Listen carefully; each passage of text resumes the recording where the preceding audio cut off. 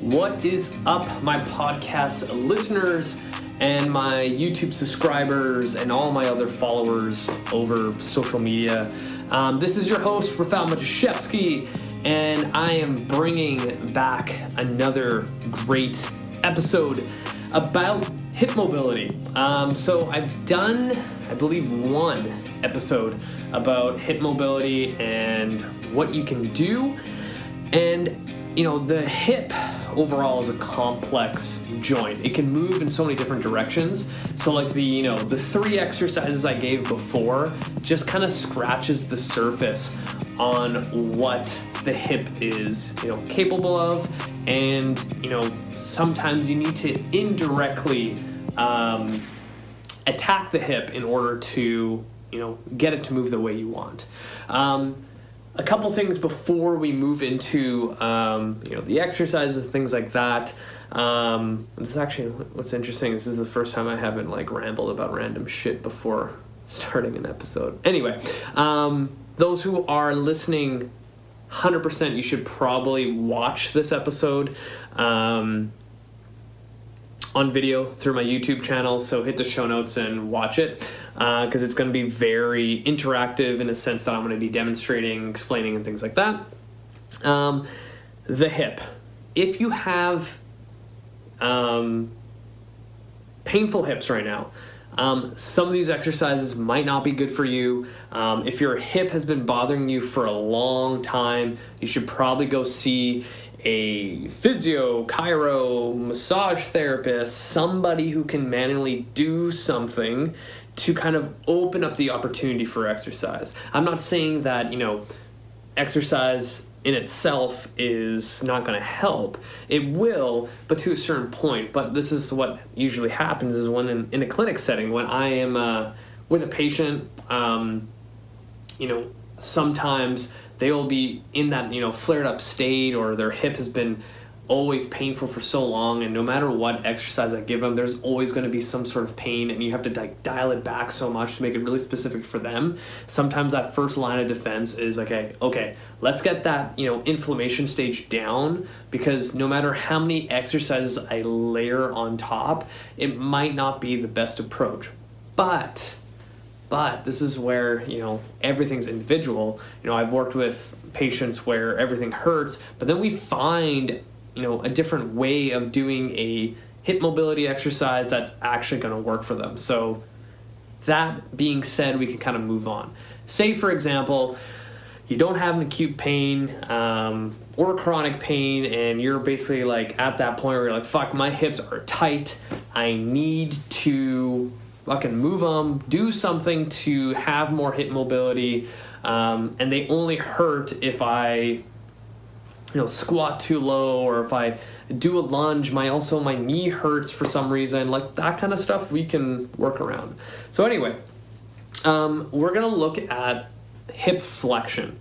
So hip flexion, if you can remember, is anytime I'm gonna move back, anytime I say take my right leg and drive my knee up, I'm flexing my hip, and that is hip flexion. A lot of times when I see a limit or a restriction in hip flexion, other things tend to compensate. And usually what happens when people don't have adequate hip flexion, the low back, especially the lumbar spine, kind of make up for it. And this is the thing about low back pain too. Probably 90% of the case, when people have low back pain or issues, it stems down from, a restriction in hip mobility. Because if you look at the design of our hips, they're meant to be a mobile joint. If you look at the lumbar spine, it's designed to be a stable joint. And if you look at how much, your lumbar spine can actually rotate to the right, it's 13 degrees. So now imagine your hips that don't move at all, now is asking your lumbar spine to do all the work when you're only working with 13 degrees. There's going to be a lot of compression and shear forces and rotational forces on that spine. And then again, my podcast is called Cut the Shit, Get Fit, but you can't get fit if you don't have fully functioning joints, right? And I've said this so many times on my podcast, like, you know, you're excited to get started on your fitness journey and you start going to the gym, but then like your hip hurts, your fucking elbow hurts, and then you have to take some time off, and then you come back to the gym and then you re-injure it or flare it up again, and then you're like, fuck, it hurts, I have to take more time off. And you know, it's that vicious cycle, and then a lot of people's motivations go down.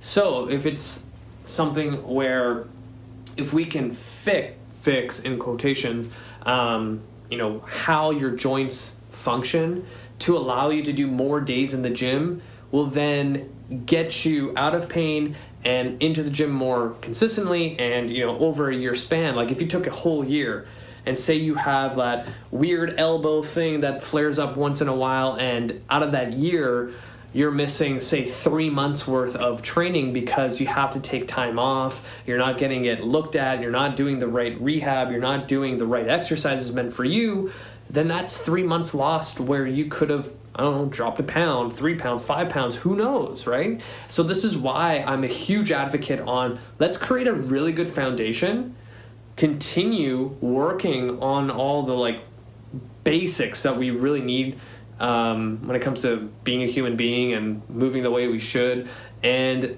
allowing us to have more opportunities, did I say that incorrectly? Opportunities in the gym to move our bodies. But anyway, we're going to talk about hip flexion. So if you did an audit of the general population, we sit way too fucking much, and we're stuck in hip flexion all the fucking time.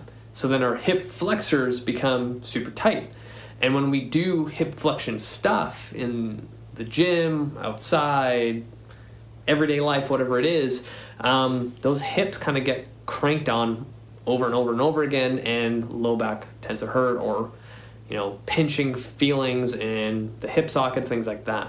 So what is my first kind of plan of attack? So there's a couple of ways I'm going to get into this. So the first thing I'm going to look at is your diaphragm. So this is where my passion for anatomy comes in, is that the moment you understand anatomy is when you can devise a pretty solid plan in order to get someone to move better, or finding a different way of doing things. So if you look at your hip flexor, your psoas major, it literally goes from the front of your hip, where like the big bony area is, all the way, and I'm actually gonna move the camera so you can see what I mean. So hip flexor, I'm pointing to my right hip. It goes here, and where it ends is right about here. So look at this giant ass muscle that connects literally right at the bottom of like where your rib cage is and where your hip is. So we have this big strand of muscle that we need to kind of like attack.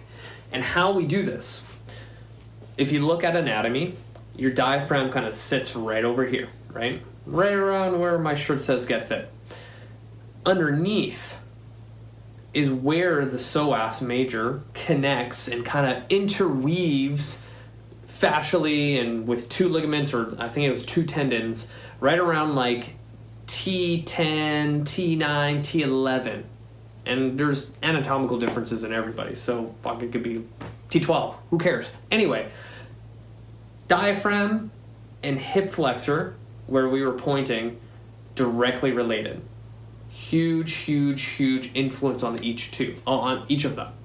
So now we take this general population person that sits all day like this on their desk, on their computer, all fucking day. Being in a stressful environment that most of us are in when it comes to work, because again, I would probably estimate that 90% of the people that have a full-time job are probably not psyched to go there on Monday morning, right? We haven't probably, and this is going to be another podcast about finding like your passion and doing what you're meant to do on this planet. But anyway, you're probably in a stressful situation, and if you think about it, in stressful situations, you probably don't breathe through your diaphragm. You're probably breathing through this kind of region up in your chest. All those accessory muscles into your neck and traps become super tight, and you wind up kind of here. And then you start breathing through your chest because you're a stressful individual at work, and diaphragm kind of turns off. And again, if you think about that position, we're here, and everything starts getting tight. So we have now fascial lines, the tendons and ligaments surrounding our diaphragm and what's it called, our hip flexor, getting a little bit tighter. And our diaphragm is a muscle, and what happens to a muscle when you don't use it? It becomes weak. It goes into something called atrophy, where it loses its strength and size and things like that.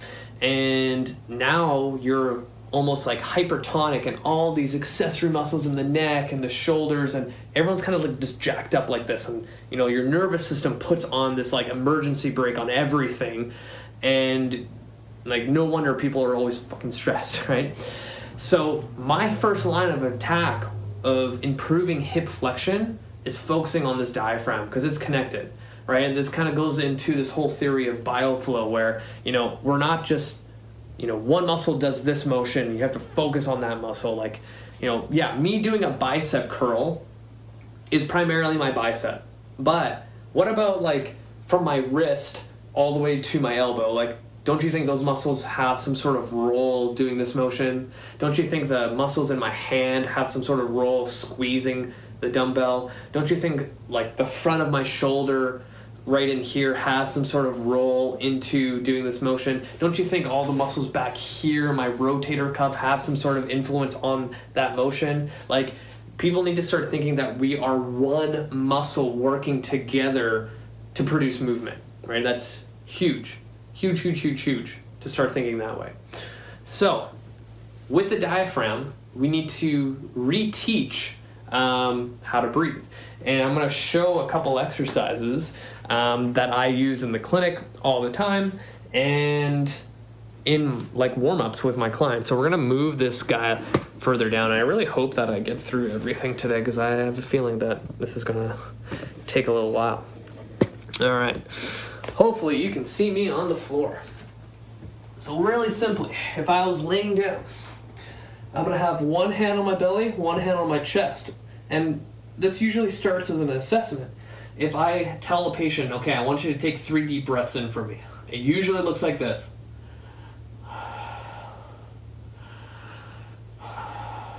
Like, one, it sounds like a labored breath, and I'm like, holy shit, that's how you breathe.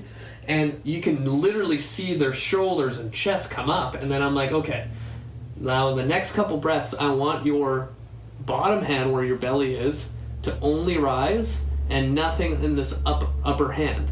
And then they go, okay. And like, they can't even think how to get that to work. Like, there's almost like a miscommunication between diaphragm and brain. And they're like, holy shit, why is this hard? And what you should see is this.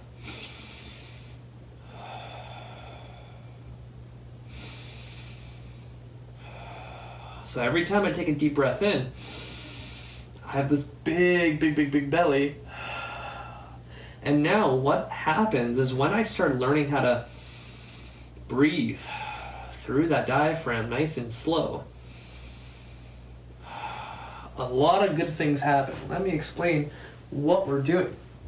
Number one, if you look at anatomy again, your vagus nerve that goes literally from your brain down straight through your diaphragm. When the diaphragm expands and contracts back and forth, it stimulates that vagus nerve. The vagus nerve is responsible for de-stressing your body naturally. right? So that's why in yoga, they're like, breathe. Now breathe some more. Now breathe even more, right? When we take the time to focus on utilizing our breath the way it's designed to through our diaphragm, good things tend to happen. Now, think about my example again in yoga. When the instructor tells you to breathe deeply, what happens when you're holding a pose or a stretch? You notice that you can get a little bit further. What is that? Why is that happening? So again, we are stimulating the vagus nerve through our breath, and we're telling our nervous system to chill the fuck out. Because when we don't practice that breath, our whole body goes into that kind of like gripping state, and we can't relax. So your body goes, I'm going to put tension around certain muscle groups or whatever it is, your entire body, to protect you from danger, right? And sometimes the way our bodies are designed sometimes do more damage than good, right? Like the intention is, for good reasons, but in this case, we're creating unnecessary tension or like that emergency brake kind of response. So if I can tell my nervous system to chill the F out, now I have more movement opportunities or movement capacity or more workspace for my joints to move. So now that I'm stimulating my diaphragm with breathing, I can now loosen up some tension on maybe that insertion area of where my hip flexor is, right? So now my diaphragm is moving better. The surrounding ligaments and tendons and fascia don't have tension. So now that tension is now being relieved from that hip flexor a little bit, and voila, my hip can move a little bit more freely. So breathing is like number one that I do with everybody. And I always start in that supine position. But we can do it in so many different ways. So another way where someone's having a little bit of trouble with lying in a supine position, we also go prone. So I do this in my Kinstretch class a lot, where I am on my belly, and I just hit my door, that's all good. Hands across, my forehead goes onto my hands, and I'm breathing. Just simple breathing. And all you have to tell yourself or tell your client or whatever it is, that every deep breath in, you want to push into the ground. So it's going to look like this.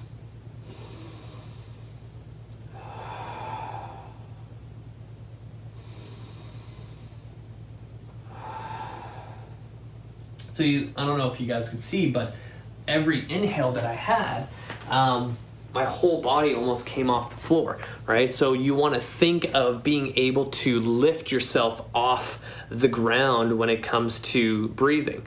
And being in that position, in an extended position, is also going to help indirectly with hip flexion capabilities. So if you think about it, when we sit all fucking day, our spine is in flexion.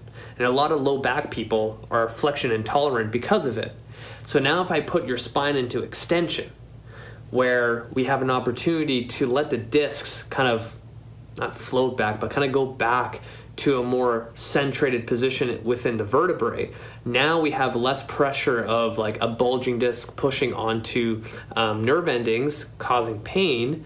And we're also, again, telling the nervous system to chill the F out. So then we have less tension in that low back and hip region, which again will allow you to move more freely and effectively with your hips, right? So it stems and kind of has a global effect on so many other things, right? We're talking about hip flexion, but hip flexion, if you improve it, other things will improve as well.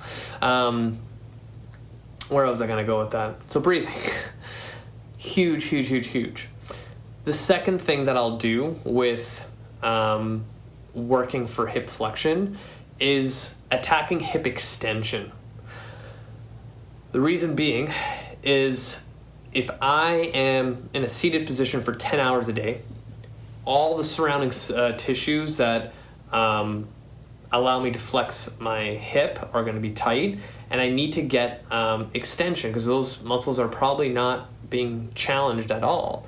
And one of my favorite ways is doing pails and rails. So again, if you never heard that term, Pails and rails means progressive angular isometric loading, and then rails is the opposite, where it's regressive angular isometric loading, meaning we're creating a isometric load into the surrounding tissues of the joint. So if I can influence force into these tissues, I can influence at a cellular level to allow the muscle cells to adapt to be more pliable, or mold them to be more, I guess, smart in a sense, right? To give you more active range of motion that, you know, you created actively and not passively. So I think I brought this up before on my show, and one of my favorite ways to get hip extension is going into almost like a runner stretch into this position, and I like to use a yoga block for my wrists here. So what we'll do in this position is hold it for 2 minutes.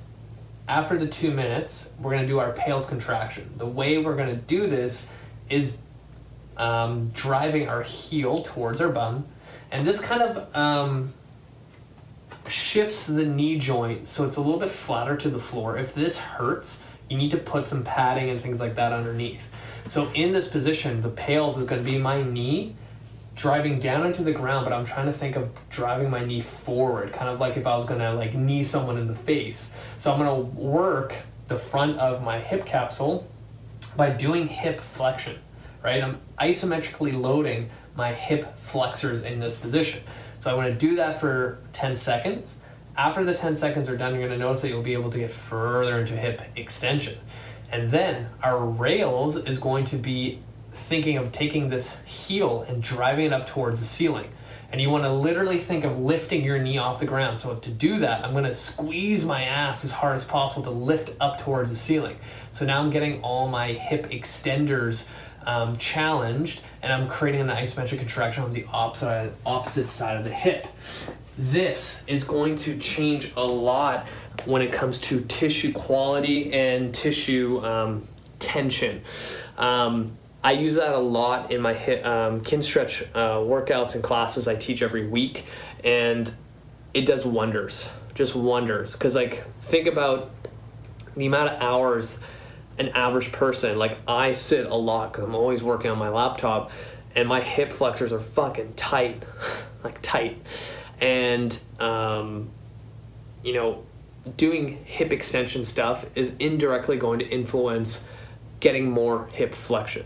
Because an example of that is, and I'm going to have to make this a little bit higher to show you the example.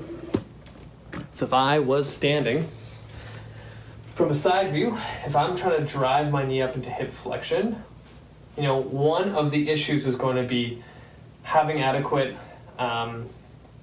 active range of motion through this hip, but it's also the opposite hip as well that's supporting me. Like if all of this stuff on this opposite side of the hip is tight too, then this hip is not going to be able to get into enough hip flexion. What's going to happen is as I drive up, this will happen. And now this compensation pattern of my low back going into more flexion to give me more hip flexion, and then this other leg that's the left knee is bent, I'll end up looking like this, right? So attacking the other hip by doing that Pails and rails for hip extension will help tremendously, right? So it's not just like just the one hip that we're focusing on, it's going to be two at the same time, because it's like brother and sister, like they yin and yang, like they have to kind of work together simultaneously and not, you know, what's that called? There's a fly in my face. You can't focus just on one, you need to focus on the other. And if one has more mobility than the other one is going to try to compensate with other weird patterns. So the other way to improve mobility in the hips when it comes to hip flexion is also strengthening up the hip flexors, right? So when hip flexors are tight, they're not going to have a lot of power to them, right? So one of the ways that I like to strengthen hip flexors, and I'm actually going to show two different ways. Where's my band? is actually like a band-resisted hip flexion, almost like a dead bug. And even those people who do dead bugs, they'll find a lot of times that, you know, their hip will start clicking, or they just feel it in their hip flexors, and it's like we also need to strengthen up those tight hip flexors. So an easy way to do that is, you know, mini band around the feet, and then from this position, I like to also take my hands and push them into the ground, and from here I'm going to kick my left leg out straight to work hip extension, and at the same time I'm driving this knee up towards my face, holding it isometrically for about 10 seconds, come back, and then the same thing on the other side, holding for 10 seconds. So that is going to strengthen up those hip flexors quite a bit, and also kind of create this like active component of an isometric contraction, which again will have more of a global effect, right? The more tension I can create, kind of like the pails and rails in an isometric contraction, the more I'm going to influence at a tissue level and a cellular level. And the other one that I really enjoy that people fucking hate in my class is a active range liftoff in hip extension and hip flexion. So how that's going to work, you're going to need a dowel, and again, think of a little like foam pad, and I'm going to be in a half kneel just to protect my knee. This tends to work a little bit better when the dowel is on the same side of the leg that's working. So if you look from a side view, I'm in hip extension, and I can work this hip, my hip flexor, by tilting and squeezing my bum and driving the toe into the ground. But that's kind of like a secondary focus, because we're going to be focusing on this right leg, its ability to actively perform hip flexion. And this is kind of just like a bonus. And remember what I said earlier, like we need to focus on hip extension on the opposite side in order to have adequate hip flexion. So what I like to do here is, as I tell people in my Kinstretch class to drive this knee up as high as possible, they want to think of driving this opposite left hip forward in order to not cheat, and then this opposite hand into a fist, and this dowel pushing into the ground. So when I tell people to lift, it's like lift this knee as high as fucking possible towards the ceiling without this happening. So I'm pushing my hip forward, I'm holding, and relaxing. So again, similar to the like dead bug banded thing that I did, it's kind of the same thing, but more so in an active way where, you know, it resembles what you would do something more athletic. Because if you think of like, say, sprinting, right? One hip complements the other in order to produce force going forward. I don't know what I was trying to say, propulsion, something like that. Anyway, driving up, back down, driving up, back down. And that's where like the magic's gonna kind of happen when it comes to creating a plan of exercises to improve hip flexion, right? I know this was like a heavy episode on like anatomy and everything like that, but if you're noticing that your lunges and squats don't feel right, there's most likely a high chance that you need more hip flexion and extension. And all these exercises that focus on hip extension are indirectly going to focus on extension at the same time. And I think this is where a lot of people don't focus enough time, because they're doing like hip mobility exercises like hip cars or a glute stretch, and they're like, yep, that's good, right? But that's similar to like if I only focused on bench press in the gym. Like there's going to be an imbalance, and I put that in quotations, right? We need to focus on the opposite movement, right? Your hip can do flexion, extension, abduction, adduction, circumduction, like all those things. So we need to focus on all those different movement pathways. If we focus more on one than the other, then we're lacking, right? Remember, the hip is a complex joint, and we need to address it a little bit more directly. So if you have any questions, because this was a jam-packed episode of information, feel free to reach out. If you have hip pain with any of these, highly recommend you go see a practitioner. If you have a question specifically of one exercise, why it's better than the other, why didn't I use this exercise instead, like hit me up, let me know. Hit the show notes, watch this episode if you are listening, subscribe to my YouTube channel. We're at like 320 subscribers. That's freaking awesome. Let's get to 400. Share this YouTube channel. I've been putting out so much new content. My book is almost ready. I'm just trying to figure out when I'm going to release it. It might not be summer. It might be in the fall, but it really depends on a few things. Add me on Facebook. Add me on Instagram. You guys are amazing. Until next time.